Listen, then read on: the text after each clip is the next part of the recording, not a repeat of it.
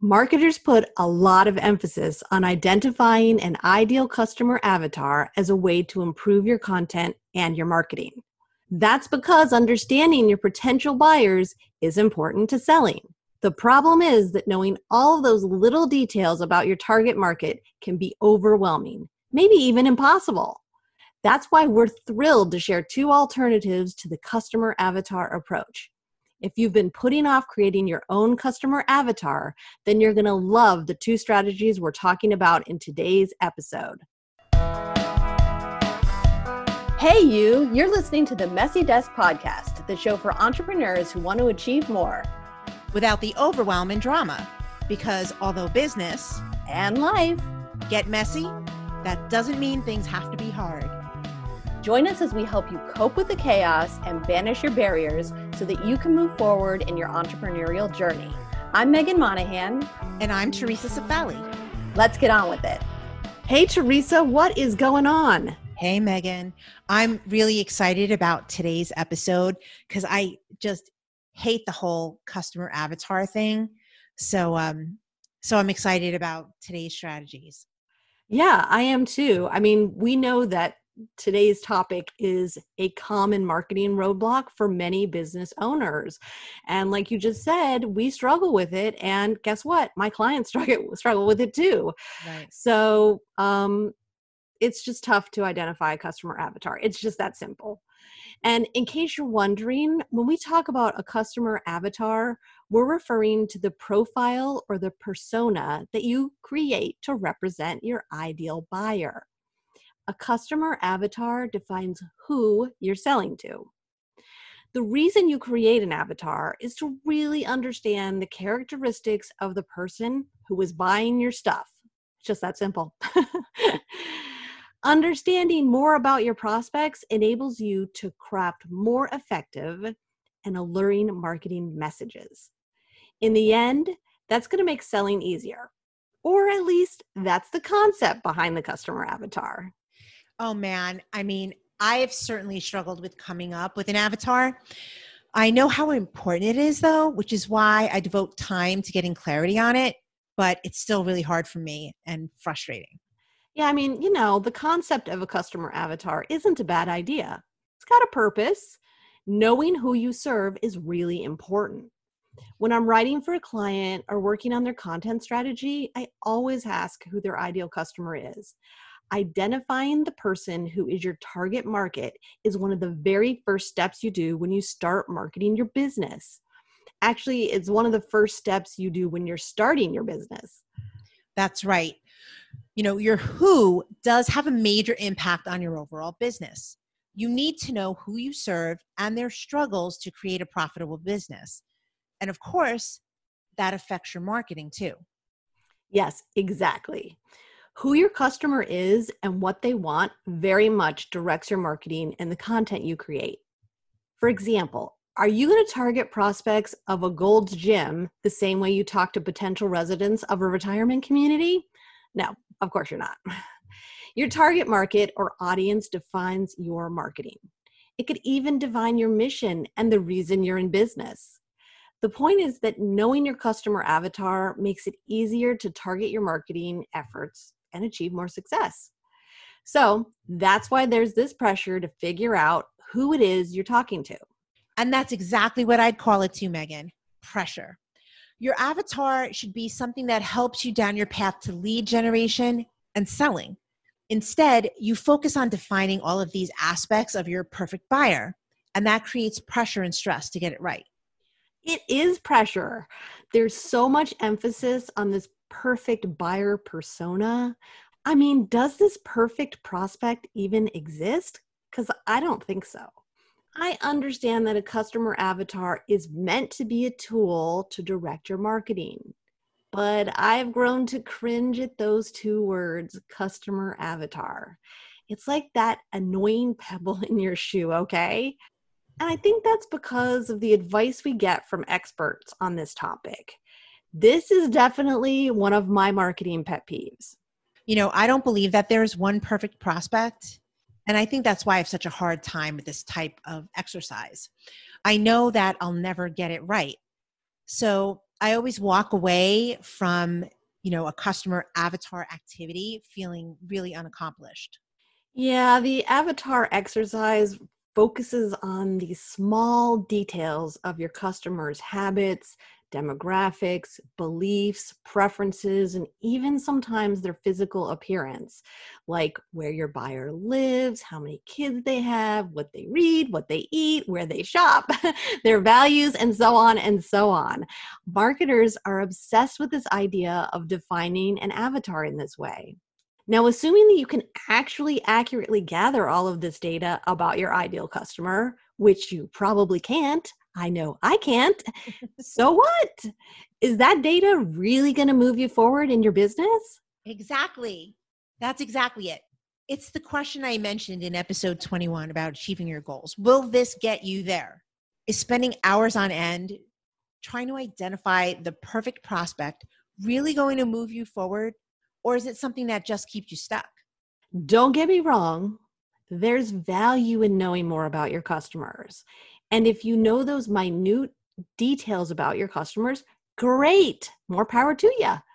However, in my experience, most people don't know that information. So where does that leave you? It leaves you confused, frustrated, and actually no closer to your goals. And I don't like that at all. I know it. You're all about setting and achieving goals. The problem with trying to figure out your ideal customer in this manner is that it's overwhelming to most business owners. It's difficult to put your finger on this fictitious person. And I'm not even convinced that knowing all of this information assists you in a way that moves your business forward. I think what happens is you search on Google for customer avatar, find the over 723 million results, most of which tell you to answer all of these extraneous details about your customers, and then you abandon this exercise completely. Yes. And then that busy work kills your productivity. It's so frustrating to set out to complete a task, though, and get nowhere. Like I said earlier, it leads to feeling unaccomplished, and that's never a good thing. Yeah. Well, I've got good news. In reality, you don't need all of that customer information to start taking action. Yay! Yay! Good news. We all need good news. Yes, we do. I'm going to share 2 strategies with you that will blow your mind. At least I think they'll blow your mind. And you'll see that you don't need to answer 200 questions about what your avatar eats for lunch or when they poop to be able to write more targeted content and improve your marketing. Oh, well, thank God for that. It just took a major weight off your shoulders. Am I right? Yes, you are. I love these different approaches that you can do instead of defining your customer avatar. This is actually what I use for clients when they have no clue about their customer. And these approaches come in handy for blogging, sales copy, emails, video scripts, plus so much more. Okay, Megan, you've piqued my curiosity. I think you're going to love this, Teresa. First off, I need to emphasize that the strategies I'm mentioning in today's episodes are by 2 marketing geniuses, not me. And those 2 marketing geniuses are Bushra Azar from The Persuasion Revolution and Derek Halpern from Social Triggers. These 2 people are both experts in the psychology of marketing. All right, fair enough. You got to give credit where it's due. These are 2 separate strategies that you can use alone or together to improve your marketing, even if you haven't been able to define your customer avatar yet. I'll talk about each strategy and then how I combine them for my marketing. Hallelujah! Woohoo! I admit, though, I may have modified the strategies a bit to fit my needs and my business, and there's nothing wrong with that. I encourage you to do the same. That's right. There's absolutely nothing wrong with using other ideas to come up with what works for you. As I like to say, you've heard me say it before, there's no one size fits all. Find what works for you and just keep moving forward. Okay, the first strategy is to define your customer's specific moment of worst struggle. Instead of focusing on defining your avatar, hone in on their WTF moment. That's what Bushra labeled it. Now, I know most of you don't know this, but Teresa and I are a couple of sailors when it comes to swearing, all right? Guilty. But since we don't swear on the podcast, we'll just say that WTF stands for what the fudge, okay? Okay, that works. Chocolate is always the right answer. But, I just want to state that it really is very difficult sometimes to not swear on the podcast. And I just want to say, if chocolate isn't the right answer, then you're asking the wrong question. Okay, let me start with the visual to accompany this strategy. And this is going to take a minute, so bear with me, all right? Okay. Picture yourself driving down the interstate highway. You see your exit, you put on your right turn light, and you move into the off-ramp. You're driving on the ramp away from the highway, and suddenly, without any warning, you see that the road you're trying to access from the highway is closed. You have no place to go. You can't back up because there are cars behind you. You can't move forward since the road is blocked. You're stuck and you're in a total panic. There doesn't seem to be a way out. What are you going to do? I've just described a WTF moment. It's what am I going to do right now to get out of this pickle kind of moment. That's the point where your customer feels like there's no way out. They're flipping out. There's urgency to resolve the dilemma at hand. What will provide relief? The answer, of course, is your product or service, which gets your customer out of the moment and into a better place, which is exactly why you focus on the WTF moment and not the avatar, because that moment is the same across the board for whatever your customer avatar or persona is. That just makes so much sense. It does. No matter who you serve, the WTF moment is nearly the same for each person in terms of emotions and transformation. I mean, think about that visual I just used. It's really irrelevant who I am when I'm driving down the exit ramp and the road is blocked. My demographics don't matter at all, and that's the point. You solve a struggle for your target market, and you know that struggle really well, which means that if you know nothing else about your avatar, you know how it feels before, during, and after their struggle. And what your avatar cares about most is solving their problem. That makes the WTF moment a simpler, stronger method to craft your copy and direct your marketing, don't you think? Oh, wow. Yes, I love this. But I really just want to know, why have you shared this with me before? I mean, this is absolutely brilliant in its simplicity. And it's certainly easier to identify those WTF moments than to figure out what type of magazine my avatar reads. This strategy sounds like it'd be a much better use of my time too, than to sit there answering 200 questions on a big giant PDF. But okay, so now I can't wait to hear this next strategy. All right, on to the second strategy. In Derek's model for creating marketing messages, there are 3 different stages in the buying journey that people are in. That's informed, afflicted, and oblivious. The premise is that you market to people based on their level of awareness of their struggle. In other words, you adjust your marketing messages based on how much your prospect knows about the problem and the available solutions. You put aside the customer avatar and use these 3 stages of awareness instead. Let's talk about these stages a little bit more so that they make sense.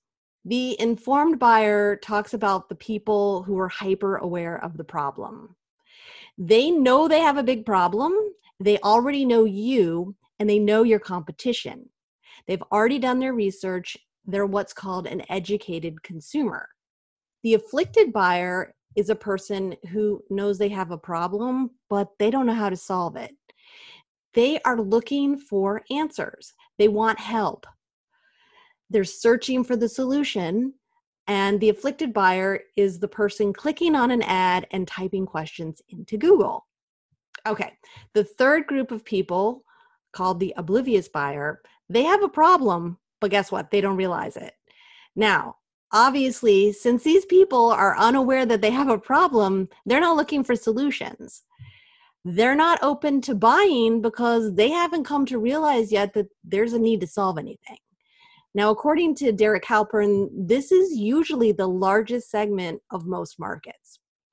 Now, I absolutely love this approach, Because instead of marketing to the demographics of your target market, you're marketing to specific problems. And like I just said, you understand your prospects' problems better than you understand their demographics. So this sets you up for success more so than using the customer avatar method. Think about it. While your prospects and customers may share similarities in their demographics, they are at different stages in their mind. These buyers have the same pain point or problem. It's just that some are ready to make buying decisions and some aren't.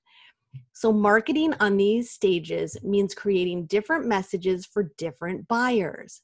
This is going to give you a huge advantage over the one-size-fits-all marketing that's so common with using a customer avatar. I've never heard about this concept before at all. And it kind of surprises me that so many people would be oblivious to the fact that they have any problem. I'm just astonished by that. Yeah. But I can already see how much easier this strategy would be to creating your marketing messages. Yeah, I mean, either one of these strategies is going to give you an advantage over what other people are doing. But I really think together, these are the 1-2 punch. And that's why I use both of them. First, you identify the WTF moment. Then you create content and marketing messages that address that WTF moment for each level of awareness. I'm still trying to get over the fact that you've kept this from me until now. I'm so sorry. I mean, this seems simple enough, right? The concept sounds like it would be extremely effective, but it's still a lot to take in. So why don't you give us a real life example so we can see this strategy in action? Okay. Yeah, I'm going to give you an example. So let's say you're a chiropractor who specializes in, let's say, relieving back pain in men over 50. And let's say you're offering a free adjustment to get people in the door and more familiar with chiropractic care. You know that people who take you up on your free appointment turn into patients 50% of the time, so it's a solid offer. In this scenario, the WTF moment is lower back pain. More specifically, when your prospect bends down to put on his shoes, he suffers debilitating lower back pain. Because of that pain, he has to take sick leave and he can't pick up his grandbaby. The heating pad, ice, and ibuprofen, they just aren't working anymore. And he misses doing the things he used to be able to do before his back pain began.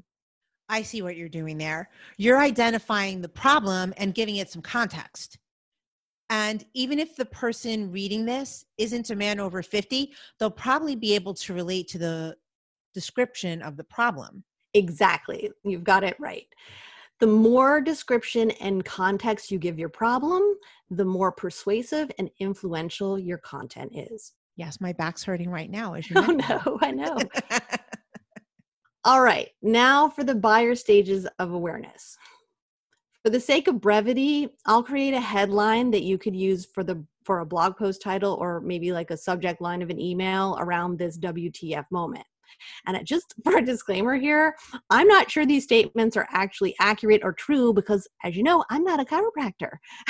And she doesn't play one on TV either. That's right. So this is really just for example purposes only. Okay, so for an informed prospect, you could use a title or subject line such as, why choose chiropractic instead of yoga for relieving your back pain? Remember that an informed buyer knows he has back pain and he's researched solutions. So you get very specific about both the problem and the solution in this headline. The WTF moment is back pain. The solutions are yoga and chiropractic care. Now, an afflicted prospect knows they have a back problem, but they don't know how to solve it. They don't necessarily know about chiropractic care. You catch an afflicted buyer's attention by talking specifically about the problem and more generally about the solution. So a headline or subject line could be something like, this joint movement improved my back pain in a week, or improve your back pain without expensive drugs or invasive surgery. Again, the WTF moment is back pain. The solution is joint movement. Then I fancied it up a bit in that second headline by mentioning a solution that isn't used. In other words, expensive drugs or invasive surgery. right? Because that appeals to a possible objection the buyer has. That's so smart.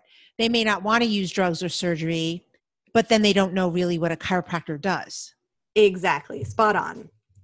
Now, the oblivious prospect knows he experiences back pain, but he doesn't believe he has a back problem. His back pain is not front and center in his mind, and neither is chiropractic care. In fact, he may never have even heard of a chiropractor before. So you've got to go like much broader in your message to avoid any objections this potential buyer may have. The headline or subject line could be, do this one thing to eliminate your back pain, or improve your back pain with these 5 movements. That's just genius. So the WTF moment stays the same, but the reference to the solution changes based on where the person is in their journey or what they're aware of, right? Their awareness. So whether they're a hot, warm, or even cold prospect, really. Yeah, exactly. You change the language based on who you're targeting. Now, I mean, these are just headlines, so you don't really get to see the WTF moment in all of its glory. If you're writing longer content like sales copy or a blog post, you can incorporate more of the WTF moment into the language and into your content. But hopefully these examples give everyone a little piece of what could be in the grander scope of their content and marketing. I do think these examples were helpful to understand the strategies better. So thanks, Meg. Good. Glad to hear that. It probably takes some practice to get used to thinking in these terms, though. Yeah, I think it does take practice. But I will say this, these strategies give you a beginning framework or a process for content creation that's fairly straightforward and not nearly as complicated as the avatar model. No. Yeah, I mean, you can jump right in to create your content and marketing messages without having to come up with your perfect customer avatar. And that is really the magic here. It is a little magical, isn't it? I really like that there's an alternative to the traditional customer avatar exercise. Businesses get to move forward in their marketing without the burden of understanding every little aspect of their potential buyers. I also like that these strategies concentrate on problems and solutions rather than on demographics. I mean, that just makes sense. Mm-hmm. And like you pointed out, all of your prospects could be very different demographically, but their problems and struggles are similar. And you can use that to your advantage. Incorporating the levels of awareness into your marketing seems like you could deliver more customized content and messaging. And more targeted marketing means more effective content and higher conversions or sales. That was very well said. Thank you. I think marketing is easier with these strategies and your results will hopefully be better. So the big question is, should you forget about creating your ideal customer avatar? No, I don't think you want to completely abandon the customer avatar exercise. Darn. No, drat. I mean, those little details do help you attract more targeted prospects and it helps you to talk to them. And knowing some of the demographics helps your advertising. So there is value in setting some parameters around who buys your stuff. But look, if you're struggling with figuring out who your target customer is, then the strategies we discussed today are effective alternatives. You can revisit defining your customer avatar later if you choose to. So I want to know, how do you feel about it, Teresa? Well, I want to say that I'm sad that it's still valuable to produce your avatar, but I do understand why, right? Kind of knowing where they hang out and certain aspects about their demographics helps you find them. So I get it. And I also think that, if you've been procrastinating around identifying your customer avatar, now you have absolutely no excuse to do it, right? So at least you can start here. So block out an hour or two and spend some time brainstorming those what the fudge moments to get started. And then you can come back and work on applying copy to each level of awareness. Don't overthink it, just start. That's terrific advice, as usual. All right, everyone, that's it for this episode. A big shout out to Derek Halpern and Bushra Azar for sharing their brilliance with the world. Don't forget to visit our website, messydeskpodcast.com, for our show notes and links to the resources we mentioned in the episode. And if you feel like being a kind, generous human being today, please share this episode with a friend and leave us a positive review. We'd really appreciate it. Thanks for listening, and we'll see you next week on the Messy Desk Podcast. Bye, everybody. Thanks for listening, and don't forget to subscribe to the Messy Desk Podcast and leave us a review. We're interested in what you're interested in. So email us at messydeskpodcast@gmail.com with your topic suggestions and questions. And most importantly, stay messy, because that's where the growth, progress, and magic happen. Avaturd. I'm renaming it to Avaturd because that actually is really accurate. I didn't exercise this morning and it shows. Maybe that mouse needs some cheese.